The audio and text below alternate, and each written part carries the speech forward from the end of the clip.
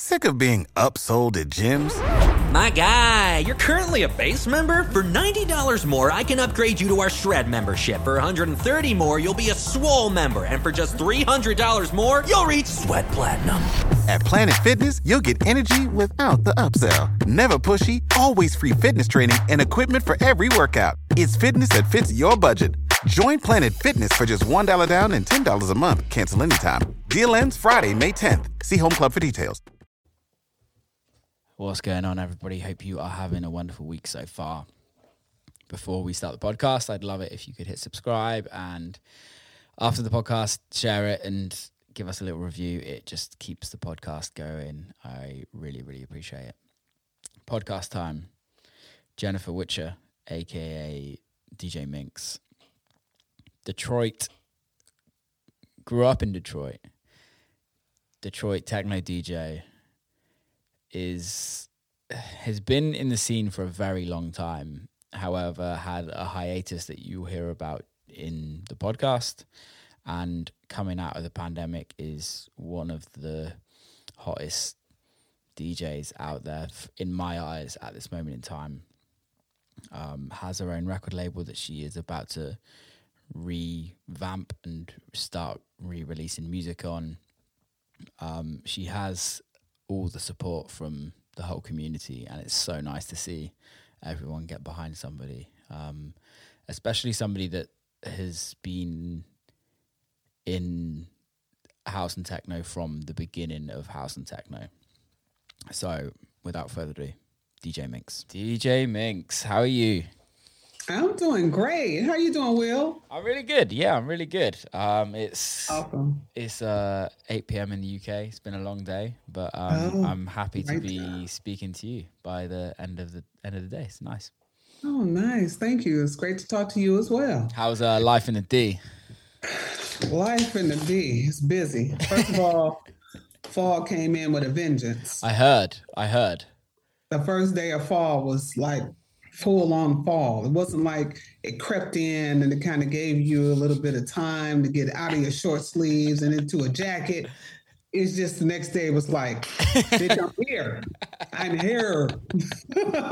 So like today, I think is probably the coldest day yet. Really? Yeah, it's really cold. How cold is that? I need a whole jacket. How cold is that? Let me check. I mean, it's only 61 degrees, but it's not sunny. It's cloudy. There's a 61 that happens in the summer, and there's a 61 that happens in the fall. And this is almost like borderline winter. I feel you. It happened the same in the UK today. Oh, yeah? Yeah. I was in Ibiza yesterday, and I landed back in the UK last night, and I was like, oh, it's a bit chilly, but I can survive. I was in shorts, so I was like, still survive. Yeah. Woke up this morning, Jesus Christ. It was... Man. Just grab a blanket. Winter's coming, people. Winter's coming. Oh, yeah. Just around the corner. Plus, in the UK, you need this probably, huh? Since that hot summer you had. I know, right? We had it hot over here, considering what we're used to. Maybe global warming, but maybe everyone's lucky because it's the first time we've had a hot summer for a while, like fully hot. So it's all good, though. It's all good. How's life? How's life treating you? Everything is good. Yeah. Staying busy. How was Berlin? Last time we spoke, or I saw you were about to go to Berlin. Yeah, Berlin was nice. Very nice. Where did you play? I was there for 5 days. Nice. Yeah. And it was rainy. It was very rainy, like a couple of the days. It was supposed to rain like every day, but it didn't rain every day. It rained a little bit.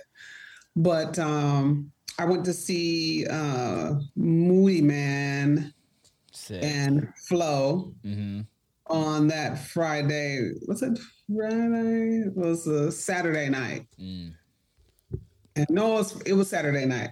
It was Saturday night. And that crowd, it was Prince Charles, I believe. That place was, that was nice. That was a hell of a set. I love that. You play Panorama Bar?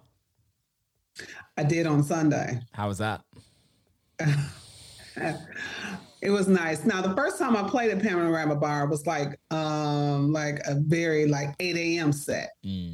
But this time I did like an 8 to midnight. Nice. And the crowd was ridiculously off the hook. And like it was so live up in there.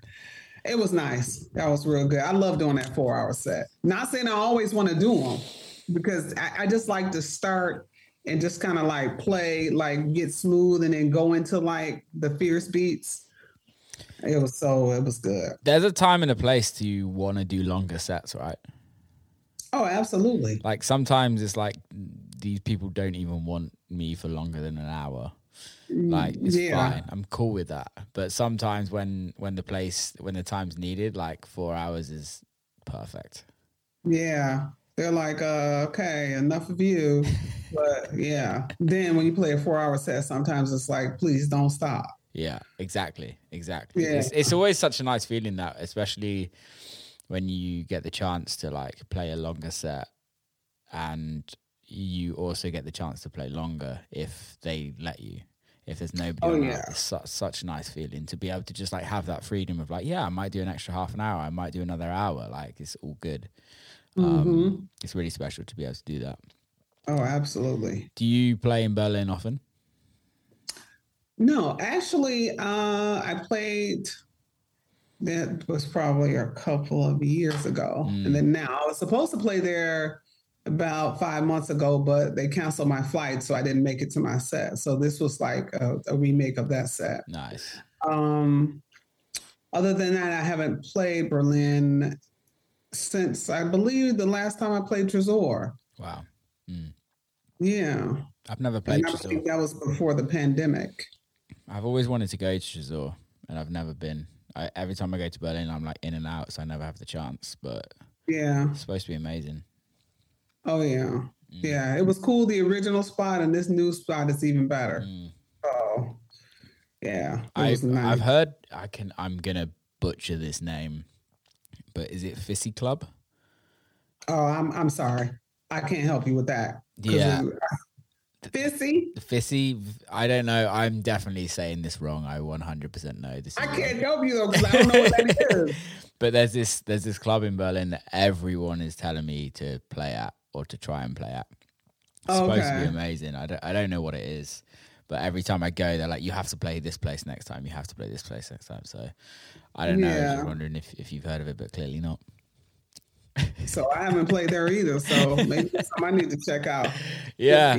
It's amazing how many venues just pop up and like get popular over the years and kind of go in and out. But like you always get the like institutions. You've got Berghain and Panorama Bar and Tresor. Like what's I've never been to Panorama Bar. What's it like? Oh, you're not? No. Oh.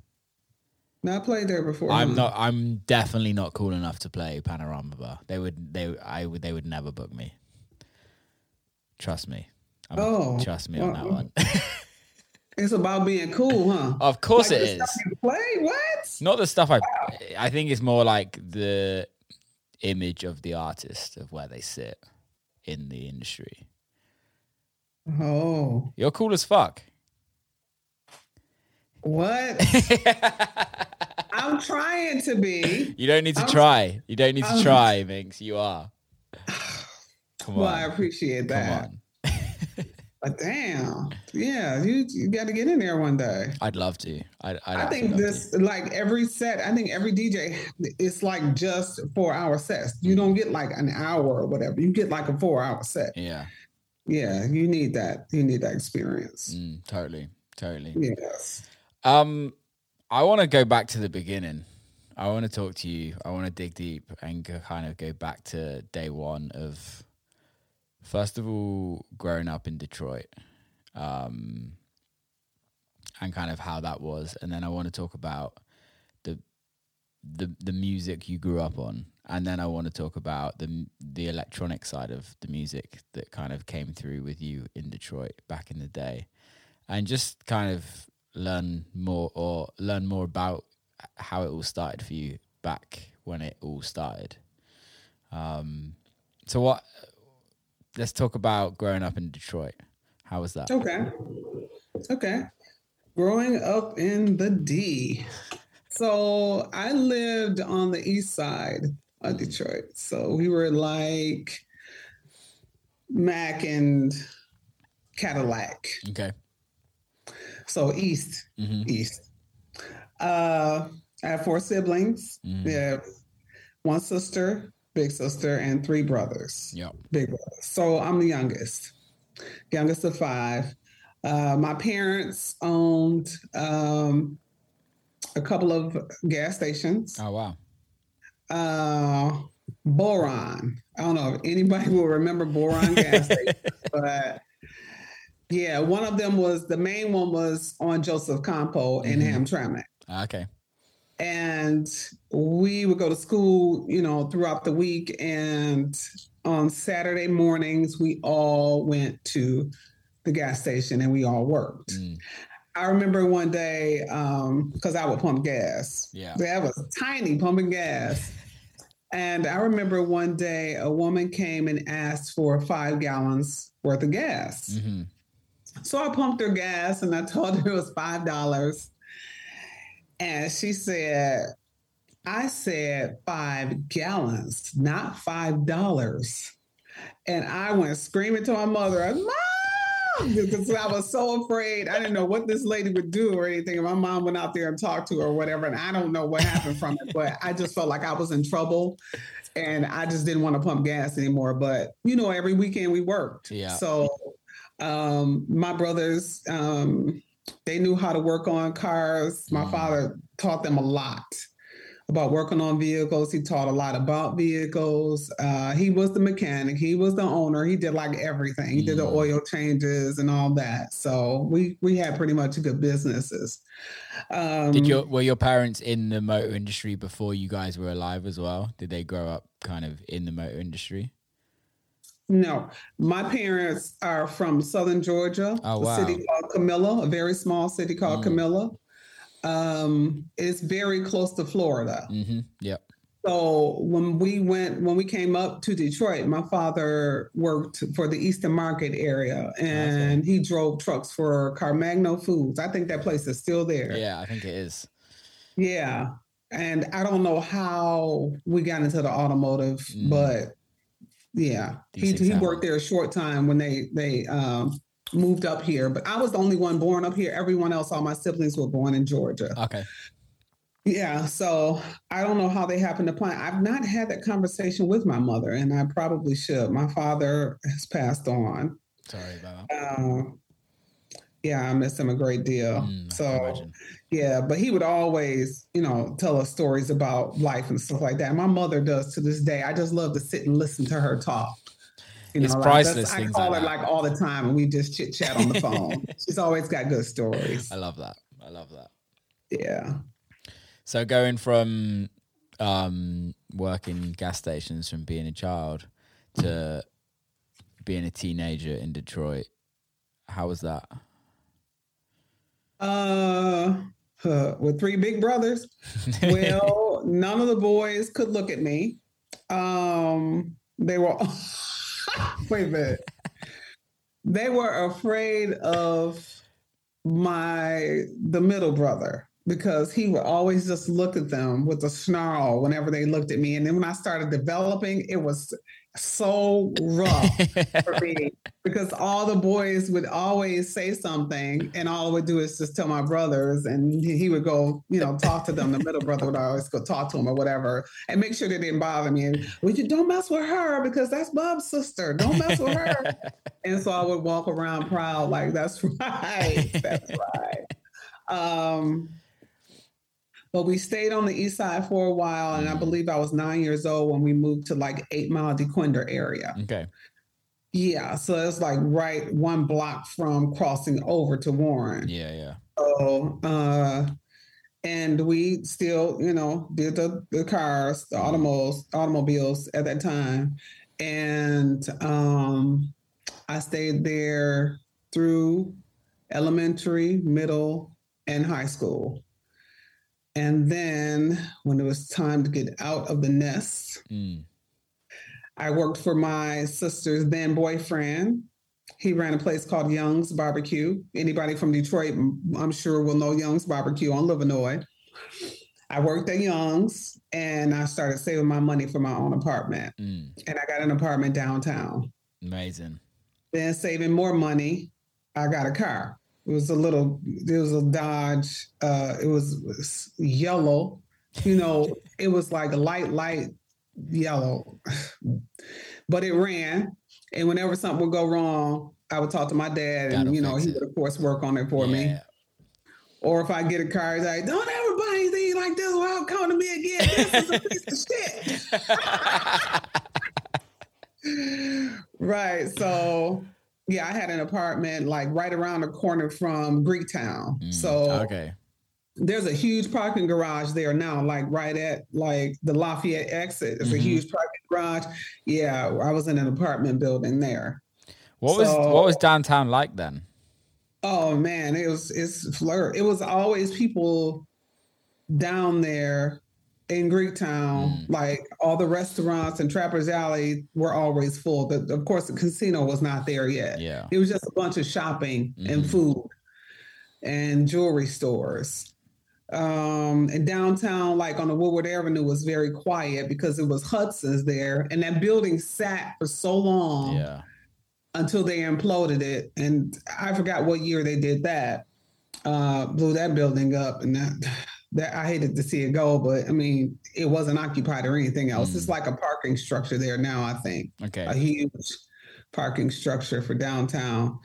Most of the stores on Woodward were not open. It was like a few stores, but they started to close. They started closing down because the business, was just not there. Just going down. Yeah. Yeah. What year was this? This is probably about 90, 89, 90, early 90s. Yeah. Yeah. So was Detroit on the down then, or was it down already? It started to go down. Yeah. At that time. From what I remember, it started to go down, and it kind of started declining and getting a bit worse. Yeah. I think it had to get to 2000 before it really got bad for me to say, okay, I need to probably move outside the city. Yeah, I mean, it wasn't all the shootings and things like that people talk about. It wasn't any of that happening at that time. It was just like almost deserted in certain areas. Yeah. I worked downtown. I'm sorry. Because Detroit was deserted for so long. In so many, even downtown. I remember the first time I came downtown, it was 2015, and it was still then. It was pretty much a ghost town. It was bare downtown, and it's only been in the last 5 years that it's kind of came back. So I couldn't even imagine what it was like in early 2000s, late 90s. Just boarded up buildings, quiet, shocking. It didn't feel safe. Yeah. Because it was really no business is open. So if something went down, then where would you go? Yeah. It was homeless people lived down there at the time, around a lot of the empty buildings.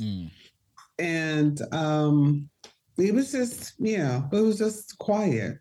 But you're right. Over the last 5 or so years, it changed dramatically. Yeah.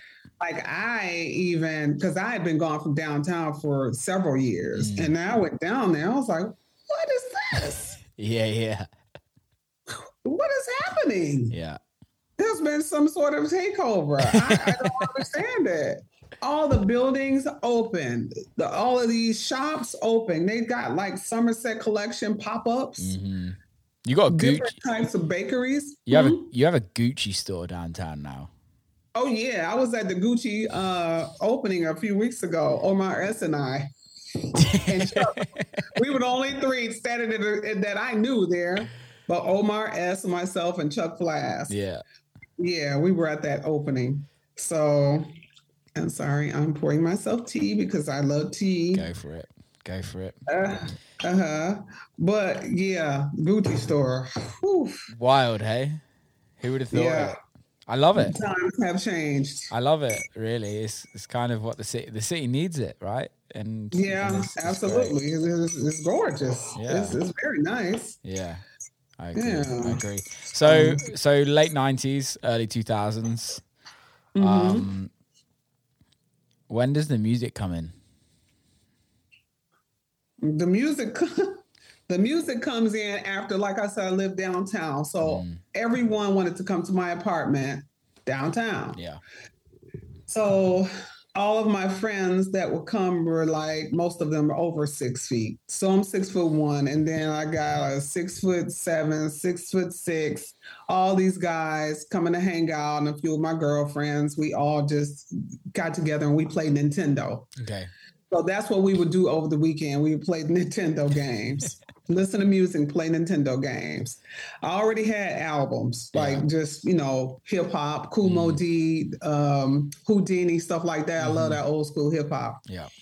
So one night, one of my friends said, we should go to by the way, we would listen to the radio and it would be Mayday on FM 98. Mm-hmm. Yep. Mayday and Stacey Hot Wax Hill did FM 98, WJLB. And we would listen to that.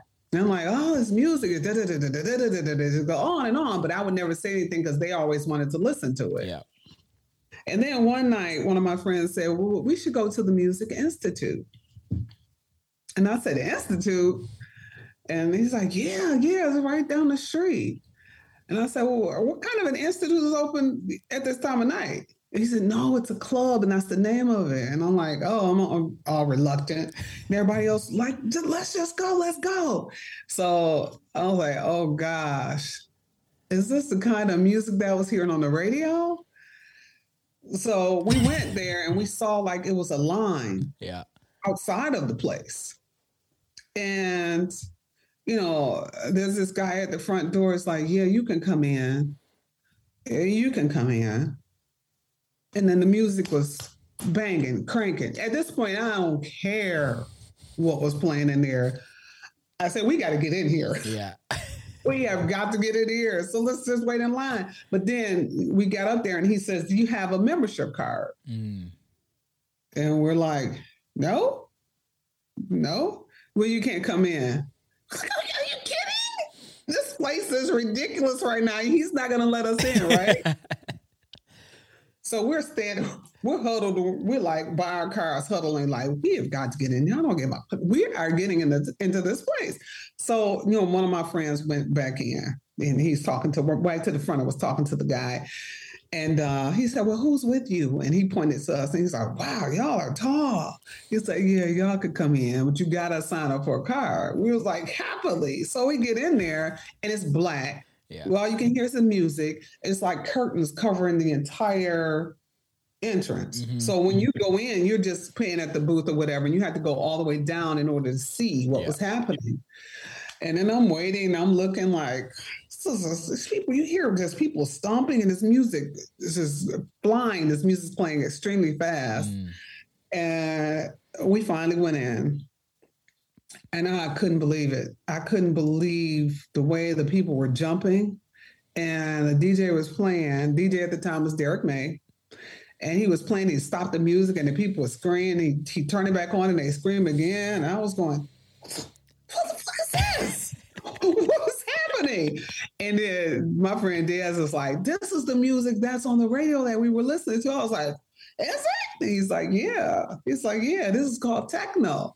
I was like, oh, okay. Well, I like techno. So we stayed there. This is going to the wee hours of the morning. Yeah. So the following week, I'm like, are we going back to this club? And we went again. So the week after, nobody wanted to go to the club. So one of my friends that lives in the apartment building is like, we should go back to that place. I was like, let's go. So I started going into the DJ booth. And I found the ladder to go up. You had to climb up this ladder straight up like a fire escape to get to the booth. So I would just stand there and watch Derek playing. And he's jumping all over the place. And he looked at me one day and I left the booth. So I was like, oh, what's up there? And Kim was like, you were? I was like, yeah, I was watching. So the next week, same thing. I went up, I watched him play, and he's like, what are you looking at? And I was like, I can do that. He's like, yeah. I don't know what made me say that. And he said, oh, yeah. I said, yep. And then he went to playing, and I left the booth, and I said, why did I even say anything to this guy? So I waited a couple of weeks, and I went back. And he was playing, and he looked, are you doing this yet? And I said, no. He said, well, don't come back. Don't come back up here until you are. And I left. And I said, that was the worst thing I could have ever done, was tell this guy that. Because first of all, he remembered, and he said something again. I ain't even waited 2 weeks.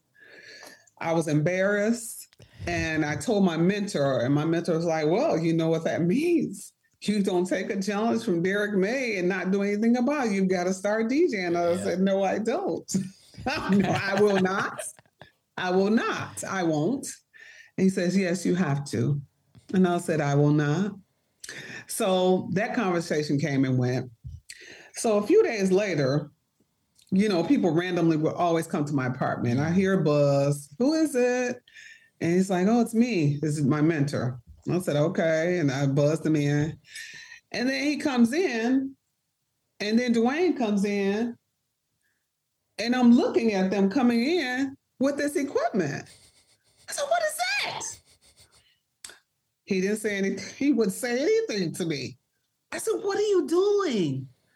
They're hooking the stuff up, plugging it in, not talking to me. I say, Jerry, what's happening?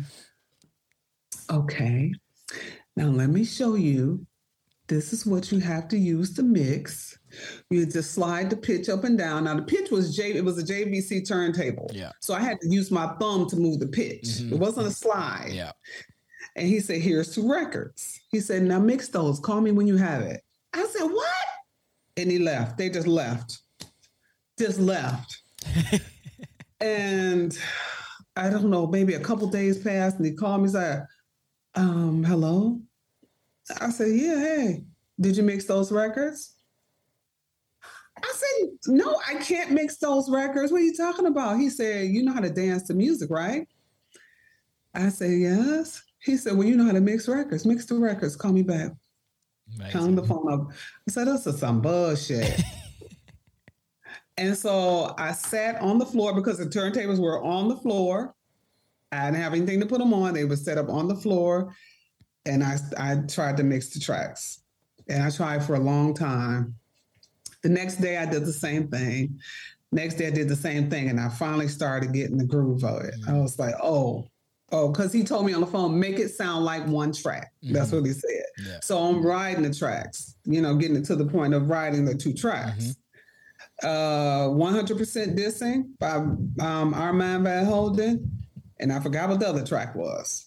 I forgot what the other one was. I'm thinking it might be Fixed Flash on KMS. Okay. I think that was the other one. And that was a fast track. Yeah. So I called him and I said, Jerry, I mixed the track. He's like, oh, I'll be over there in a minute. He came over with 2 more records. He said, all right, here you go. Mix these. Bye. And left. And I got that same day. And I said, Jerry, I mixed the tracks. He's like, oh. Okay, good. Now we're on to something. He said, now you need some records. He said, because remember, this was Derek May that challenged you. He said, Derek May is excellent. Derek May created techno. You got to mix these tracks. Pressure on. So they started taking me to record stores to get music. And then I had to think of a DJ name. And it was really funny doing that because my DJ name at first was Mink, M-I-N-K. Okay. So I was like, I want to be plush like a fur. We go to the record store the next day.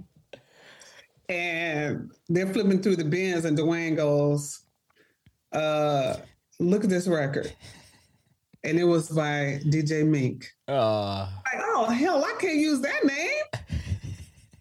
And one of my friends was like, well, you got to maybe something like that or something. And we started going through the dictionary. He's like, oh, here it is right here. It's Minx. I was like, that don't sound nice. Oh, yeah, but it's got several different definitions. So use the nice one. Although we know you're not nice. I was like, right. So let's see if we can find the nice definition. So that's how the name came about. Me practicing at home as often as possible and not telling anyone.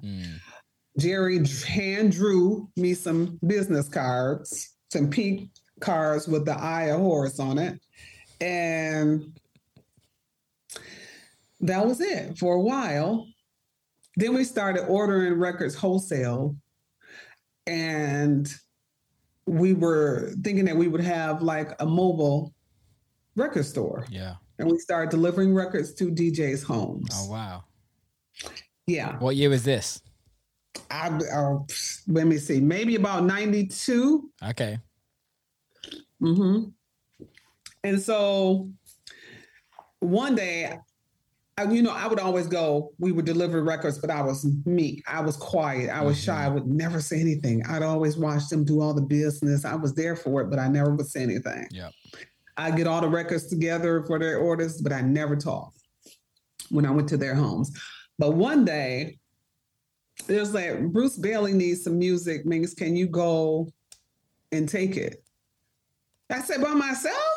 It's like, yeah, we can't go. We got other places to go. I was like, okay. So I got his music and I went to his house. And I went in because every time we went to Bruce's house, he had like 50 people in his basement. It was always a party, always. So I went down there and I'm all shy and timid. And then I gave him his music and I told him how much it was and he paid me. And he was looking at me and he said, you have a card or something? And I said, well, yeah. And I gave him that DJ Minx card. And I said, thank you. And then he said, wait a minute. Are you a DJ? And I said, yeah. I said to myself, what the fuck did you say that? I said, yeah, I am. He said, oh, well, here. Why don't you come to the spot and play a set tonight? I said, and what is the spot? He said, it's the Loft on Livernois. And then he wrote everything down. He said, come and play a set. It will be good. I said, okay. So I got in my car and I'm beating on the steering wheel. Why did you say it? Why did you agree? And so when I got home, I called Jerry and I said, Jerry, I wish I hadn't gone to his house because he's asked me to come and play at the club. He's like, oh. Now Jerry's, both of his parents, college professors. Yeah. Jerry's he's a school teacher. Okay. Jerry is proper. He's always calm. Jerry's like, oh, okay. Where's the club? I said, it's on Livernois. Oh, okay. All right. What time did they say come? I said, they didn't say. I said, just right when they open, maybe. Okay. All right. So then we have to go. I said, Jerry, I don't want to go. He said, oh, that's okay. You're going to go. I said, Jerry, please, this is crazy. That's okay. He said, I'll posse up and then I'll be over. Now, when they say posse up, whenever we would say posse up, we get like a bunch of our friends together. He came over with like 8 people. This was good because I needed the support of them to push me through the doors. I was so nervous. When we got there, we're in a couple of cars. I was like, there's no parking spaces. This place is probably packed. And Jerry was like, I don't know now. It's pretty early. We will see. I was like, Lord mercy. We go in the door and there's 2 young ladies at the front door. And they're like, can we help you? Or they told us how much it was, whatever. I said, I'm here to DJ. And the other one just laughed. Like she bellowed like, ah. And she said, DJ. And I said, yes, I am. And she says, oh, what is your DJ name? I said, it's Minx. Now I'm holding a bag full of records. And she said, we don't have a DJ Minx playing. And the other one said, "You're DJing here?" And I said, "Yeah." She said, "We don't have your name on the list, so you're not DJing here." I said, "Okay." And I turned around and it was like a board. Boom. They're like, "No, we're not going anywhere." "Excuse me, young lady. Bruce Bailey asked her to come." And she said, "That's fine, but Bruce didn't tell us anything about her. So she's not getting in." I said, "Okay, guys, let's just go. It's okay." And Jerry says, "No, this is can you check, please? This is a big disrespect right now. Can you go and check?" She said, "No, we have to work at the door. So no, we cannot check." And I said, "Okay, that's okay, ladies, but thank you." And the other one laughed again. They were just laughing at me or whatever. So when I was about to leave, or we were finally going to leave, this guy comes out and said, "Minx, where are you going?" And I said, "The ladies wouldn't let me in." And he said to them, "Do you see that she has a bag of records? She's not carrying them around as a purse." And they said, "Well, they're talking to him. Like, we didn't see her name, blah, blah, blah." He said, "Come in." And this was Buzz Gorey. I didn't know him. I don't know how he knew me. Maybe he was in the group of people that was in Bruce's basement. In the basement, yeah. Yeah. So I go in, and I'm telling you, it's early. It's before 11 o'clock, and this place is packed. Okay. I was like, "Oh my gosh, what are we doing here?" They said, "Let's take you to the booth." And then Jerry's like, "Bye, good luck." I was like, "Okay, bye." And so we went up to the booth, and the booth is full of people. I was just like, this is I'm so nervous. But I waited around, and it's like, "Minx, are you ready to play?" And I was like, "Yes."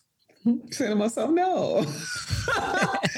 So I pulled out a piece of vinyl. I couldn't really think of a set to play in advance. I just was gonna play records because I was just too nervous to think of anything. Yeah. And I put on the first track, and when I did, every person in there looked up at me in the booth because the music totally changed, because they were playing like Soulful House. It totally changed.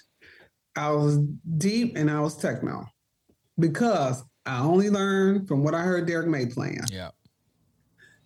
So they're just looking up and standing there. And then I blended in the second record, and the people in the booth started screaming. And the people down on the floor were like, "What? And so I blended in the third record. Now, at this time, I had no, let this record play for 3 minutes, then let that one play for 5 minutes. That wasn't me. Learning from what Derek May did, because Derek would flip and change tracks and ride them together. Yeah. So that's how I was playing. That's how I taught myself, or that's how I learned. And those people was like, "Whoa." They were screaming. And so I think I played for like 40 minutes. Then I was like, "Can I be done?" Because I was nervous. It was time to go. And I was great. I was fantastic. And then when I was leaving, the two ladies obviously had been relieved from the door, and they were right there hugging. "We're so sorry." So that was my first DJ set with Bruce Bailey at the Lofts. Wow, what a story. How does, from looking at your career now to going back to that day, like, I feel like that you don't ever forget that first ever DJ set. It's unforgettable. And that day changed your life? You know what? I was too set on not being a DJ immediately. But Bruce Bailey, one day I had to tell him, "You were the first person that asked me to play. You were the first person that asked me to play out." And he would continuously book me. But I had to go through so much as a woman DJ. It was just so much disrespect. Yeah, I bet. Really. Guys were just not nice. Seriously. And yeah, it's a lot different today than it was back then. A lot different. Because now, of course, we've got several women out here getting the respect they deserve and playing these sets. But I was on the struggle. And it had been several days that I said, you know what, I just don't even want to do this, because they pretty much would want you to jump through hoops to play at a party. I finally got to the point of saying, you know what? No, I'm not giving you a cassette, because that's what we had to give as a demo back then. I'm not giving you a cassette. Now, if you have heard me play before, then you know I can play. Yeah. And that came from me being frustrated with the way people were treating me. Mm-hmm. Like I had to do extra to actually get a party. Yeah. I was like, no, I will not give you a cassette, and I can play. Now, if you want me to play, let me know. So, and I had to, because otherwise people were going to keep stepping on me. Yeah. And Charles Hicks used to do this big party at the State Theater. I think it's now the Fillmore. Okay. Called Soul Night. Mm-hmm. And he asked me to play Soul Night. After he asked me to play Soul Night, that threw a lot of people into a frenzy, because apparently these DJs had wanted to play there, and he never let anybody play. But he decides to let a woman play, and then everybody's freaking out. So that's when I started getting enemies. It wasn't my fault, but I started getting enemies. And I think Charles Hicks was one of the ones like, I don't believe you can play. I said, really? Okay, well, don't worry about asking me to play then, if you don't think I can play. And then he called me back a week later. It's like, I want you to play so much. But there's just so much shit I had to go through with people. Jesus. How long did that last? Or was that a forever thing? No, it was for a while. I would say the struggle was on for a good over a year before people realized that I was really actually just a DJ, and your sexual requests were not going to happen with me. Yeah. And then when I started playing parties that were respected, somehow other girls found out about me. And they would call me, because you know you can look up anybody's number in the phone book. Yeah. How did you get this party? What do I need to do? How can you help me? Can you help me? And that's when I started mentoring. I was like, I think I need to help these girls. Like, don't undress yourself. You do not have to go and be half naked to play. Totally. It's like, you see me. Yes, I would wear dresses all the time. Dresses, heels, rhinestones, big curly hair, all of that girly stuff all the time. But I was covered. Yeah. It's like, you don't have to be naked. Don't disrespect yourself. I got a call from Playboy magazine.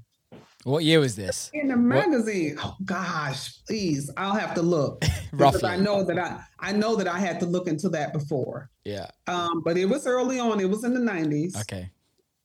And they wanted to do a story on me, which is fantastic. And, you know, I'm talking to whatever this publicist person is. We're going back and forth because, of course, I didn't have a manager or anyone represent me at all.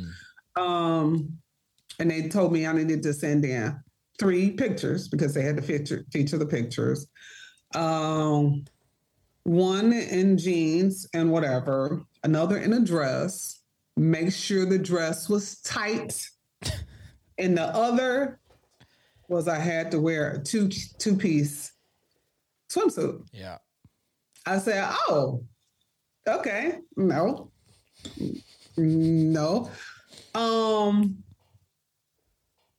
That's okay about the interview because first of all, I'm top heavy and I'm not wearing a 2-piece anything. They don't make anything in my size. So no, thank you. And my dress has to be tight.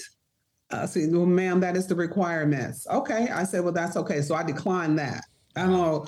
I wasn't taking any of that I did not care because I had a lot of respect for myself. And I didn't want to ruin that because of how long it took me to get to where I was. Well, I think especially then, I can't even comment on now, but especially then, the time it takes to kind of gain that respect from what I can imagine to then just throwing it all away is just kind of, it's not worth it. Right. I wasn't willing to do that. I love that people were calling you to ask how to get to where you're at. where did you take that? So when the girls would contact me and ask me what they could do to better themselves as DJ, like I've been trying to DJ and, nobody will listen to me and nobody will give me the time of day, or someone is asking me to sleep with them and I can do this and I can do that. So I compiled a list of names of the ladies. I was pretty much acting as the mentor and manager. Yep. So I wanted to kind of do both, just to kind of guide them in the right direction. And if anyone needed any type of information on how they should proceed in their careers, that was going to help them as much as possible. I remember when I had a DJ, Jennifer Sherry. She one day said her friend wanted to come over and, play for me because she wanted to be a part of Women on Wax. Yeah. And I called the group of ladies Women on Wax because that was the only thing we had was vinyl at the time. Yep. And that was Magda. She brought Magda over. And wow. Magda wouldn't look at my face. She was so shy. She said, "Hi." And I go, "Hi, how are you?" She said, "I'm good." And I said, "Oh, you don't have to be afraid of me. I'm a person just like you. Yeah. It's quite all right." And so by the end of, spending time with these ladies or whatever, everyone is cool because then they find out I am. I'm like, not, mean or anything like that. When you look initially, people would always think like, "Oh, she's unapproachable or whatever." But when you start the conversation, then that's not the case. Yeah. But again, I had to fight to get to where I am. All my life, I had to fight. Anyway, that was fun movie. But it took a while to get to where I am. But I just, show the women a bunch of love and tell them what they needed to do to get ahead, and to contact me if they had any questions. And I would act as the manager temporarily, only to do as much as I could. Yeah. To kickstart the careers. Is Magda from Detroit? Yeah. I did not know that. She was in Hamtramck. I did not know that. That's wild. Magdalena Hoynashka. She had to tell me so many times how to say her name. You're fucking up my name.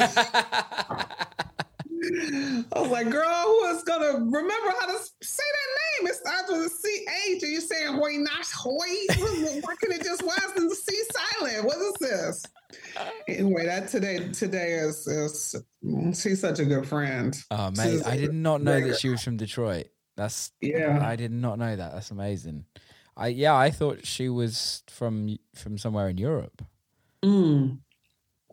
Well, when she started working with Richie Houghton, I think when he moved to Berlin, then she went. Ah, okay. And she just stayed over there. Makes sense. Makes sense.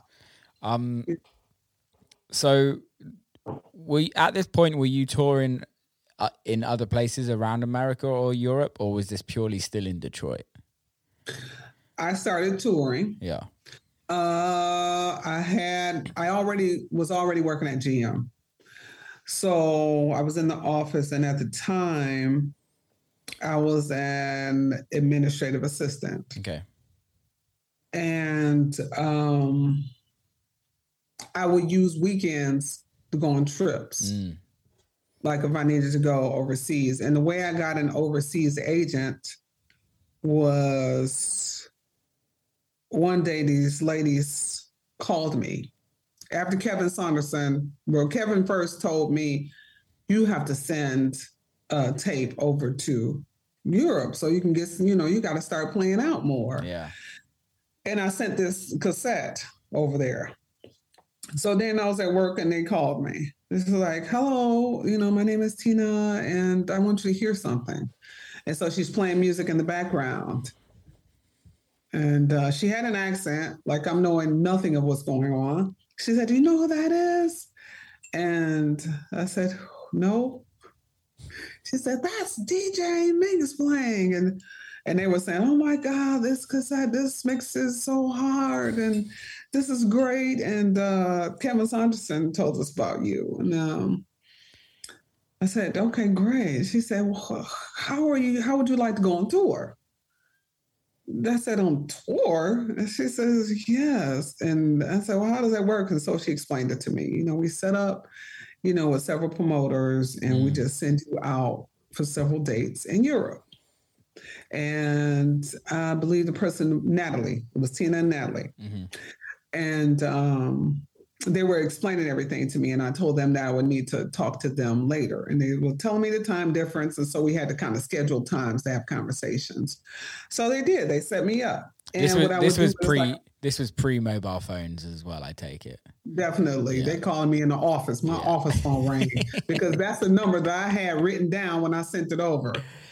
Yes. It's probably mobile phones. I didn't have one yet, though. Yeah. I didn't have one. So they set me up to go to Kassel, Germany, I remember the Stammheim Club. I think I had like 4 dates. Okay. So I took that Friday. I could leave after work, and then I would take a few days off the following week, and I was just gone. So I kind of was doing it like that because I still had the regular job. I was using my vacation days. Yeah. How was that the first time? I was nervous. Yeah. And then I had to think about the fact that, you are what the people are depending on to give this party. You are going to make this party jump. Mm-hmm. Let's play like you would at home. Just play your records. Yeah. And so that started helping. In addition to the new booking agent, she was always with me. Okay. She's like, if you need anything, blah, blah, blah, I'm right here. So when I would get to, I played in Madrid, and I heard nobody speaking English. And that wasn't a good day for me because I was thinking, what are they saying? They're yelling. Is it a good music, or they're cussing me out? I kind of don't know what's happening. But that first experience, it was pretty much amazing. Yeah, she kept doing bookings for me.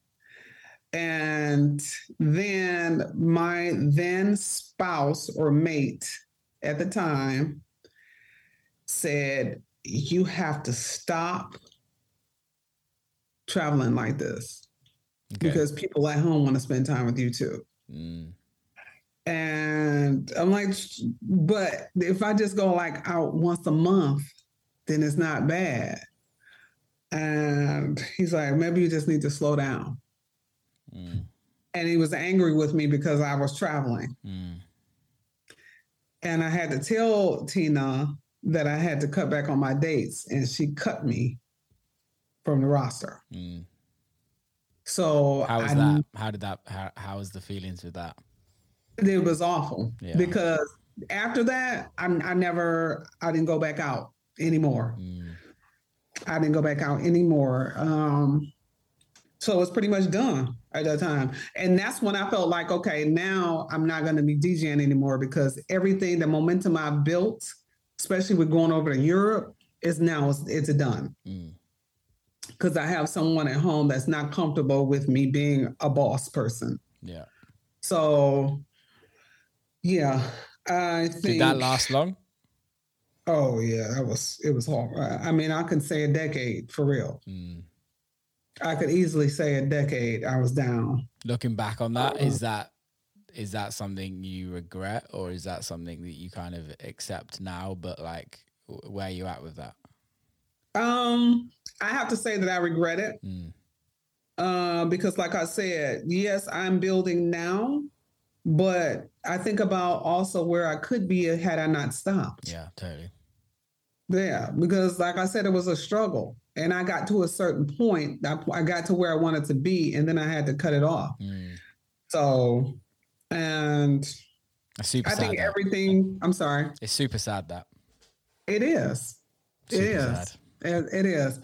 That just made me unhappy. And I mean unhappy in ever since the word, because I was also starting to produce. And this is after Moody Man's yeah, come on and get this record label going, girl. So I started. Yes, he's the reason I have the label. Then I'm starting to produce music at home, and he's like, "You're making too much noise." Oh, wow. So then I get a studio on Grand River in Warren in Detroit, and I work a GM, and I would kind of just go to the studio on the weekends or Tuesdays. I had a radio show. You're going too much. So nothing was working. Everything was a problem. Everything was slowing me down. And mentally, it was just putting me in a funk of where I would go, okay, do I still need to do this? Yeah. Because he's going to be angry at everything I do. I was taking care of my daughters. I was taking care of home. I didn't miss a beat. I was a busy person, very, very busy, because I was keeping up with all the shit I needed to. Yeah. GM, and I had gotten to the project manager status. I was working. I was running the studio. I was taking care of my daughters. On the weekends when I was at the studio working, I would take them. It was like an apartment. I had a couch in there. They could play their games. I had them set up with their own area. I had food, refrigerator. I had everything. But everything was a problem. It still wasn't enough. So, I do look back on how far I could have been had I not made the decision to just cut things off. How long did that relationship last? 9 years. Long enough. Yep. Because even to the point of saying, my boss was Karen at the time. I love Karen. You need to tell your boss that you have to stop working because you got to take care of, you got kids at home. I said, okay. And this is the first thing I said, honest to God, what do I do when I want to get my hair done? Okay. Because I have always made my own money. Oh, I'll take care of whatever. I like hair. I like nails. I'll take care of it. What about shopping? Don't worry about anything. I was like, I don't know. I've never had someone else since I was a teenager, I've taken care of myself. Don't worry about it. Soon as I quit the damn job and I left GM, it's like, you're not doing enough of this and you're not doing enough of that. And everything was a complaint. And I was like, I cannot fucking win. I quit a job at General Motors. And this is when I was a contractor at the time. Okay. Yeah. I was like, I cannot win. Okay, so you get your label going, and then once you get the label going, you can go back to work. So I was working on getting the label going. You need to go back to work. This isn't working. And I was like, okay, fuck it. So I called back. I called the contract house, and it was like, you left a reputation with these people and they want you back immediately. Like I started the next Monday. Wow. I lined the kids up with school. I lined everything back up because I knew what I was about to do. Yeah. I was about to get back on the trail of being the one person that I was initially. A boss. Yeah. So I went back to work and I just started getting momentum on the music and on, my regular job and taking care of the girls. So everything kept me busy, but the music was the one thing that I wasn't doing as much as I wanted to. Yeah. I had to get to the point of being able to, first of all, focus on the kids, on the family, and then the music. And the music always lost out. It's always gonna, isn't it? And I don't mean that, especially being a mother, like, do you have is it 3 daughters you have? I've got 2. 2. So like being a mother of 2, just the maternal instinct is nothing's going to be before your daughters. Right. Yeah. So I did things. I did what I had to do to, get on the trail to, being alone with my ladies. And let me see how long that took. Maybe about 8 years later, I started working with an agent. And when I would do parties, the people at the party would go, "Can you tell him that we gave you the money?" And I'm going, "Yeah, sure, sure. What's wrong? Oh, please tell him now because because he's threatening us. He said we better do so. We better." And then I heard something else about the same agent, and then I got a call from a friend from San Francisco, and he says, "Okay, Jen, you and I." He's a promoter, but he's also a friend. He said, "You and I are cool, and I need to talk to you about something." He says, "I've been watching you for years. And I don't know why you're not further along than you are." He said, "But one thing I can think is it's your agent." And he started to tell me some things he experienced. So I knew that I needed to change agents. And I looked into a few things and I got a new booking agent. And 2 months later, the pandemic hit. So it's like, obviously, we're going to have to start working on this after the pandemic is over. Like, okay, yeah. So from there, I gained this new booking agent. Who's that? Is liaison, yeah. Ryan Smith. Yeah. Hell of a management team, Jonathan McDonald. Oh my God, he's amazing. J-Mac. Everybody knows J-Mac. Every time I go somewhere, I love J-Mac. Working with J-Mac. I'm like, damn, y'all, he is great, isn't he? And Alistair. I owe a lot to Alistair as well for actually calling me one day and saying, "You made a walk in the park and I have a lot of respect for you and I want to help you with some of your promotions." Love that. It was just the way everything came together over the pandemic, because the pandemic gave everybody, well, I have to speak for me. It gave me time to sit and think of things, think about things, that were happening, that could happen. You know what I'm saying? Totally. Losing people. Yeah. Everything was bleak. It's like you don't know what tomorrow brings. So it's like, I don't know how we're going to come out of this, but eventually we are going to come out of it. We just have to stay strong through it. Yeah. And, I think my breaking point was when I did a live stream for the first time. I didn't want to do a live stream, but people kept going, "When are you going live?" And it was almost like you had to. I'm like, I don't have to go live, just because everybody else is going live. Yeah. And I did. And it was over 800 people. And that's just the Facebook one before they started blocking. I was like, damn. So I feel like I'm like a real audience and stuff. I can do this in my socks. That was the best shit ever. It was the best ever. Were you doing them often?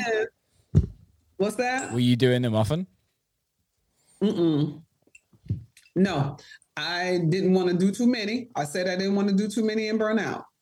I'm like, this is an appearance at a club, except the audience is back there and I can't see them. Yeah. So that made it easier for me to do it, but I didn't want to burn out on it. So I was probably doing it once every 3 weeks to a month. And Paxahau and Beatport came together to do a stream. And I think that's when a different set of people started seeing me. Yeah. It's like, we come out of this, I need to book you. Yeah, I think that's when a lot of other people started seeing me. Because for me, that's when I started seeing you again. I knew your releases from Minus, but that was kind of when I noticed DJ Minx kind of coming back and like starting to kind of see more people talk about you. Damn. Yeah, that's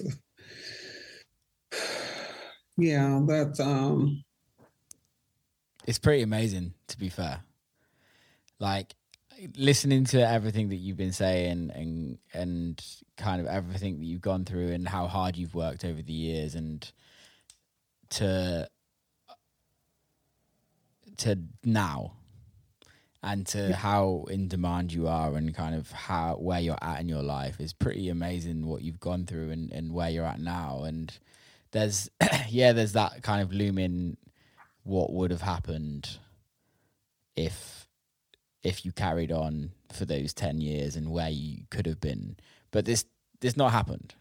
So it's almost to that point where you can't even think about that anymore. It's gone. Exactly. It's been and gone, and it's time to fucking crack on and work where you're at. And where you're at now is you're in a position where you're on pretty much every big lineup that I've seen, especially in America.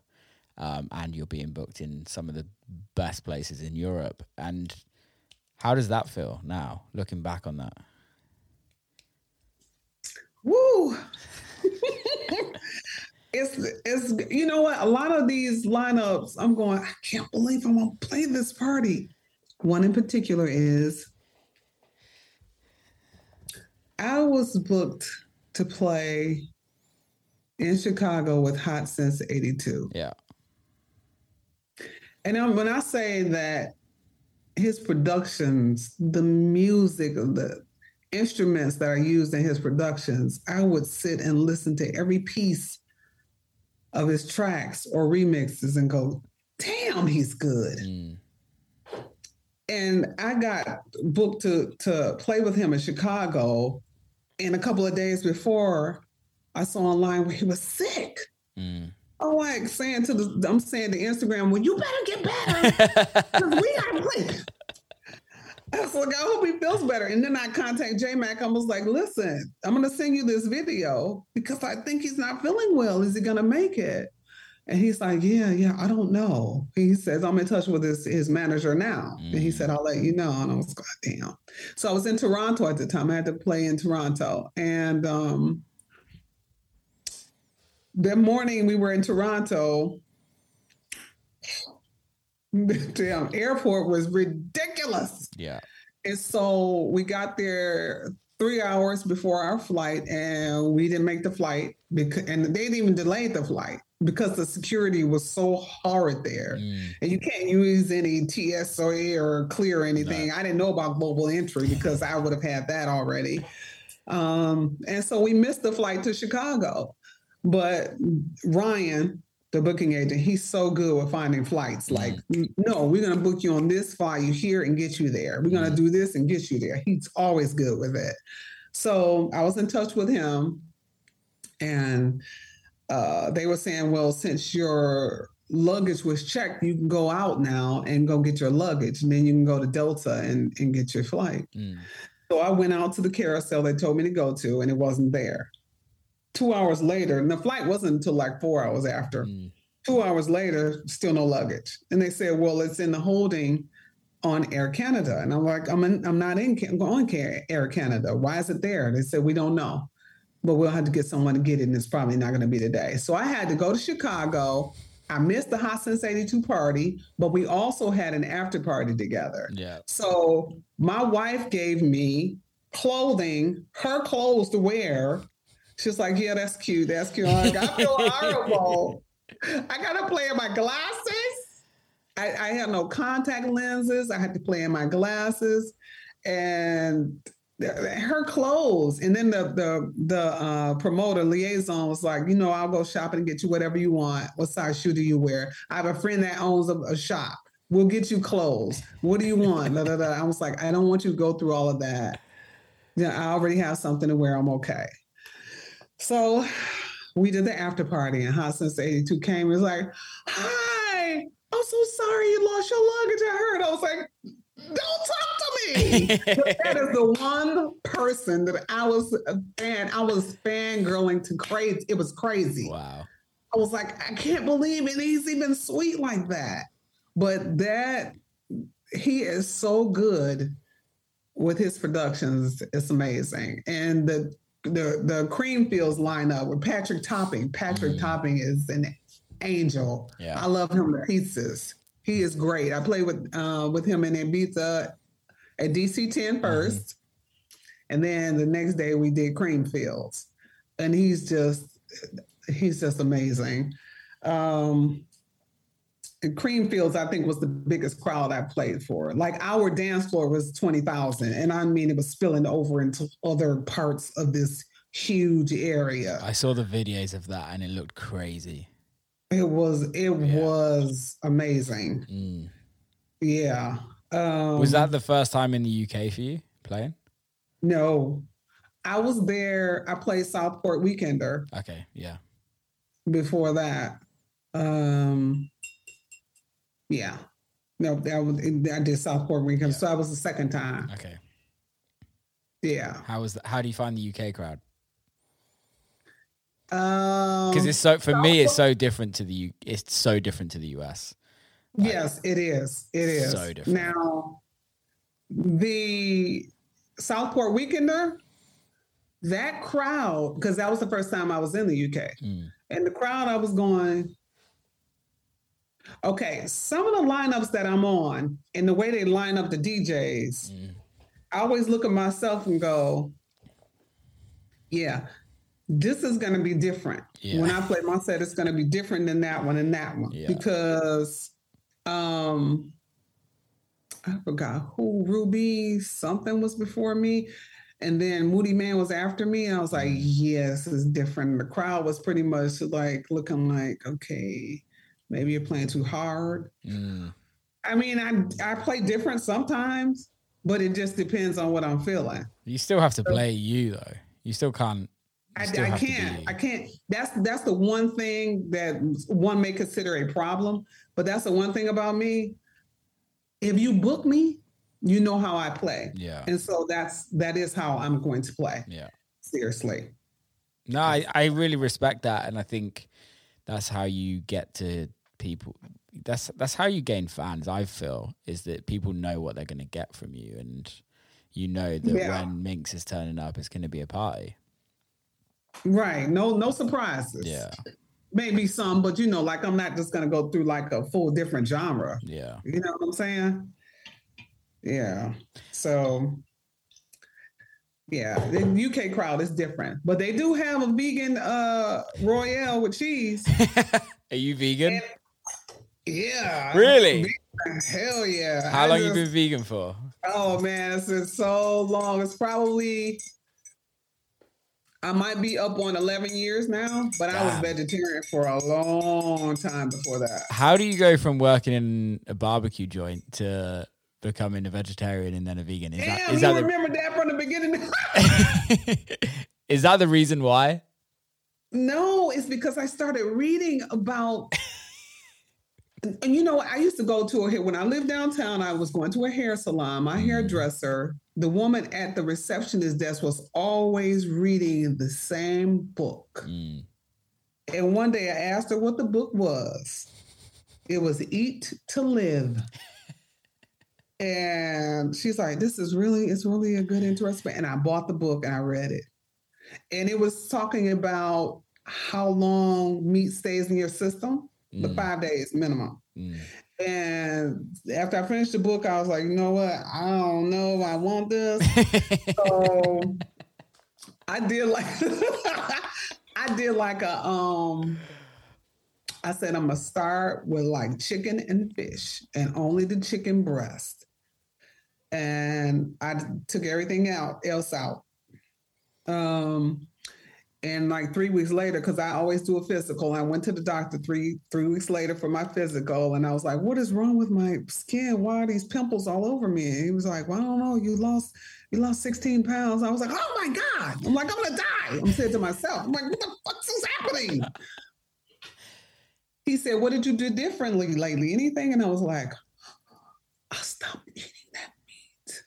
I stopped eating meat. And he was like, I love how you call it that meat.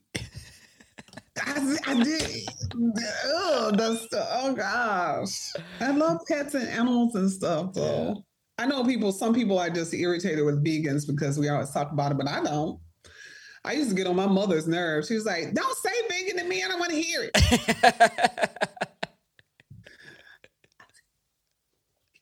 She said, "What did you say?" Nothing, Mom. Yeah, but sorry, you were talking about the doctor. So you stopped eating that meat. Then what? I stopped eating meat and I lost all that weight. And I was just like, oh, that's it. That light clicked on and I never looked back. I'm like, I'm at least go vegetarian. I'm going to slide into it because I love the orange roughy.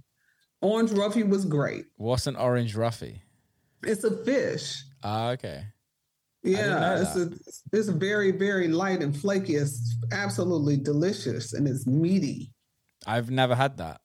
Oh, gosh, you should. Is that a Detroit thing? No. It's a rare find. Okay. So, I mean, you could probably find it in certain seafood restaurants, but it's not something that you can just like go in any restaurant and find. But it was freaking great. So how was the vegan McRoyale? The Royale with cheese. I played when I was in the green room sitting there talking to Kenny Dope. They came in with that sandwich, and I was like, what is this? And they said, we have your vegan sandwich. And I'm like, oh my gosh. Because I made this track called A Vegan Royale with Cheese. Yeah. Like a couple years ago. Okay. Last year, maybe. And it came out on He, She, They. And I named it that because of Pulp Fiction. Yeah. I didn't know that it was really a sandwich like that. I was like, oh, damn, it is one. Okay. Oh, it was delicious. It was great. That's amazing. That was a good sandwich. Do they not do that in America? Oh, no. And you know what? I think it may be, is it a Big Mac here? Royale. See, Is the Royale Burger King? Yeah, Royal Burger King. Yeah. I think it's Burger King. Yeah, no, it's not here. Did you know there's a Royale Burger in Detroit? What is that? There's like a burger restaurant that's called like Royale with cheese. Oh no. Yeah, I don't know if it's still open, but it opened like just before the pandemic, and it was all based on Pulp Fiction. And there was like pictures of Pulp Fiction all over the walls. Oh, I think I remember seeing that on the news. Yeah. I do remember that, but I forgot about it. Yeah, so did I until you mentioned. Open. I don't know. Wow. There's some good restaurants popping up in Detroit, actually. Yeah.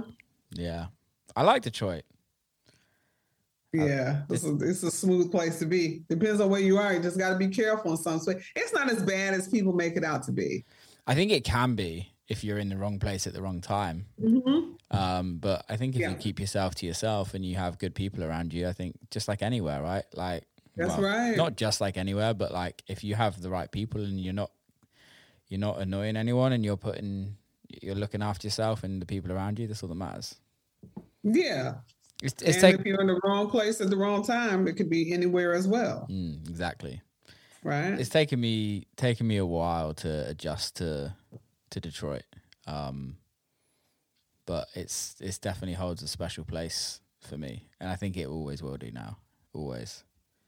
Beautiful. I learn so much about it all the time. And it's like I love having conversations with like people like yourself.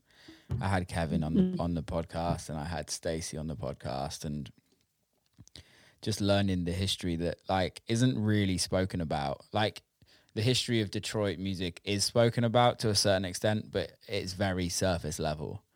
And which of course it's going to be surface level. Like no one really goes deep on any history in that. But I think in an industry where we're at and the level of importance that Detroit had on the scene, it should be talked about more. And it's really interesting because everyone has their own little story, and the creators of that are still alive.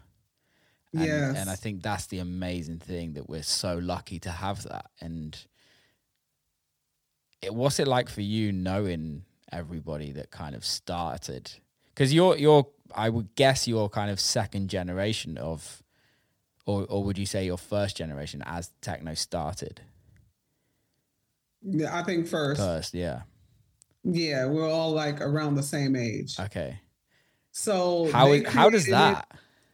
Huh? How is that to be part of the first generation movement of Detroit techno? It's wonderful. Like after I learned the history of it, because like I said, I didn't care for it before. I'm like, boom, boom, boom, boom. All this is loud. I want to hear blah, blah, blah. Yeah. But then when you know about the history and the creators of it, you got 3 Black men that put this music together because Juan said, listen, I've got this idea. This music is going to be great. To what it is now, it's kind of lost with a lot of people because there is still some history that a lot of folks don't know about. Of course. Like if you go to some of these festivals that we just talked about, a lot of these people that attend don't know where techno came from. They just know what they're hearing. Yeah. And they probably know the people that have created the songs that they're dancing to, but they don't know where it all originated from. I think you're giving them a bit too much credit. I don't even think they necessarily always know that. You know why I said that? Because when I played recently ahead of Ben Helmsley, I think the majority of the crowd was singing the tracks that he was playing. That's amazing. And they were his tracks. Yeah. Now, these could be hardcore fans of his. Yeah. But also, to that, you got to think about the fact that everything is MP3 and digital. So it's hard to keep up with it because it's so much shit that comes out on a daily basis. You can't keep up with it. Yeah. It's not like the vinyl days at all. Like I remember like in the vinyl days and like I used to live in Ibiza and you could guarantee that it'd be one record that was the tune of the summer, and everybody, every bar, every club you would go to, every DJ set on multiple times on a night, you would hear this one record. Damn. And it was super special. I loved that because I think that was like, it was cool then to play records multiple times a night because they were so fucking good. And you don't, and I'm not saying it's bad now because I think what we have now is really special, but you don't get that anymore. Right. And like you said, it's like music it's kind of a drop in the ocean where like you have 10,000, 20,000 records every single day, if not more, being released. And how can you possibly expect anyone to keep up with that? Let alone, and the fact that people keep up with you and I with what we're releasing is pretty special. In like whether that's one person or whether that's 10,000 people, it's pretty special that they kind of take the time out of their lives to kind of keep up with that. Right. So we're super lucky with that. But I agree that I think the thing that I struggle with the most is that, and I don't think I don't really struggle with it, don't get me wrong, but I would like to see more is that the people that created the music that we all enjoy so much every single weekend are still alive. Like, let's take full advantage of that. Let's make sure that everybody knows. So that in 50 years time, 100 years time, when this music's still going, like we can still talk about it in a way that and everyone's educated. It's the same with hip hop. I feel the same with hip hop. Like hip hop's still so young, and there's so much history that they don't know about. Yes, it does. You got hip hop and you got trip hop. Yeah. I mean, trap is trap. I don't like trap. I like old school hip hop. Seriously. Yeah, I agree with that one. How was that? Yeah. How was that in Detroit for you? When it was the kind of the switch between techno and hip hop, was there a switch? Did you ever notice a difference, or was it still just pure techno? It was techno and techno clubs, and it was hip hop and R&B spots. Yeah. So it was not brought together. It was always separate. Yeah. And then you got people like DJ Godfather that started doing more techie tracks that kind of crossed over. Yeah. But the two always, kind of stayed separate. Wow. I sometimes would love to be able to go back in time a little bit just to experience those initial days, like you said, that first time you went to the Institute and the members, what was the members club called again? Sorry. The Music Institute? It was the Music Institute, yeah. It was that, yeah. Stacey mentioned that as well. Was that in the YMCA? No. What was the club that was in the YMCA? The YMCA. Oh, it's YMCA now. Downtown. I don't know. Stacey mentioned. Because it was, which Stacey were you talking to? Pullen. Damn, he would know. But I know it's a YMCA downtown. Yeah, I just don't know what could have been in that spot. I'll have to go back and listen to it because there's so much to know about. And I see what he's talking about. He is talking about the block that the Music Institute was in. But I don't know what it's in the same block. Yeah. Oh, yeah. I see. Yeah. Yeah, because but I don't know what that building is. I don't remember. Yeah. I don't. Good times. Are you happy? I am very. Yes, Nice. I am. I like that. A lot of people can see that. Yeah. I'm a lot happier than I had been. Good. Trust me. All the way around. I like that. That's good. Yeah. Before we end this and wrap it up, what's the plans for the future of DJ Minx? Well. First, I am working on several releases for my label because, as I mentioned before, working at General Motors and having different things going on in my life, I wasn't able to get the label going like it should have steadily. So I'm compiling releases so that they can all start coming out on a regular basis. Nice. I'll be doing a few compilations from different artists as well. I'm putting together a Pride compilation for June of 2023. Amazing. I am having a birthday party October 15th at Spotlight. That's Paxahau presents. And that's an open to close set, which I absolutely love. So I can play whatever I want, for however many hours. And yeah, that's just kind of the icing on the cake. I think 2023 is going to probably pop off more so than 2022 did for me. I agree. And I'm just looking forward to all the projects that I have going on. I agree with that 100%. How's the party with Paxahau going? I was with Chuck not so long ago and he was saying that it's doing really, really well.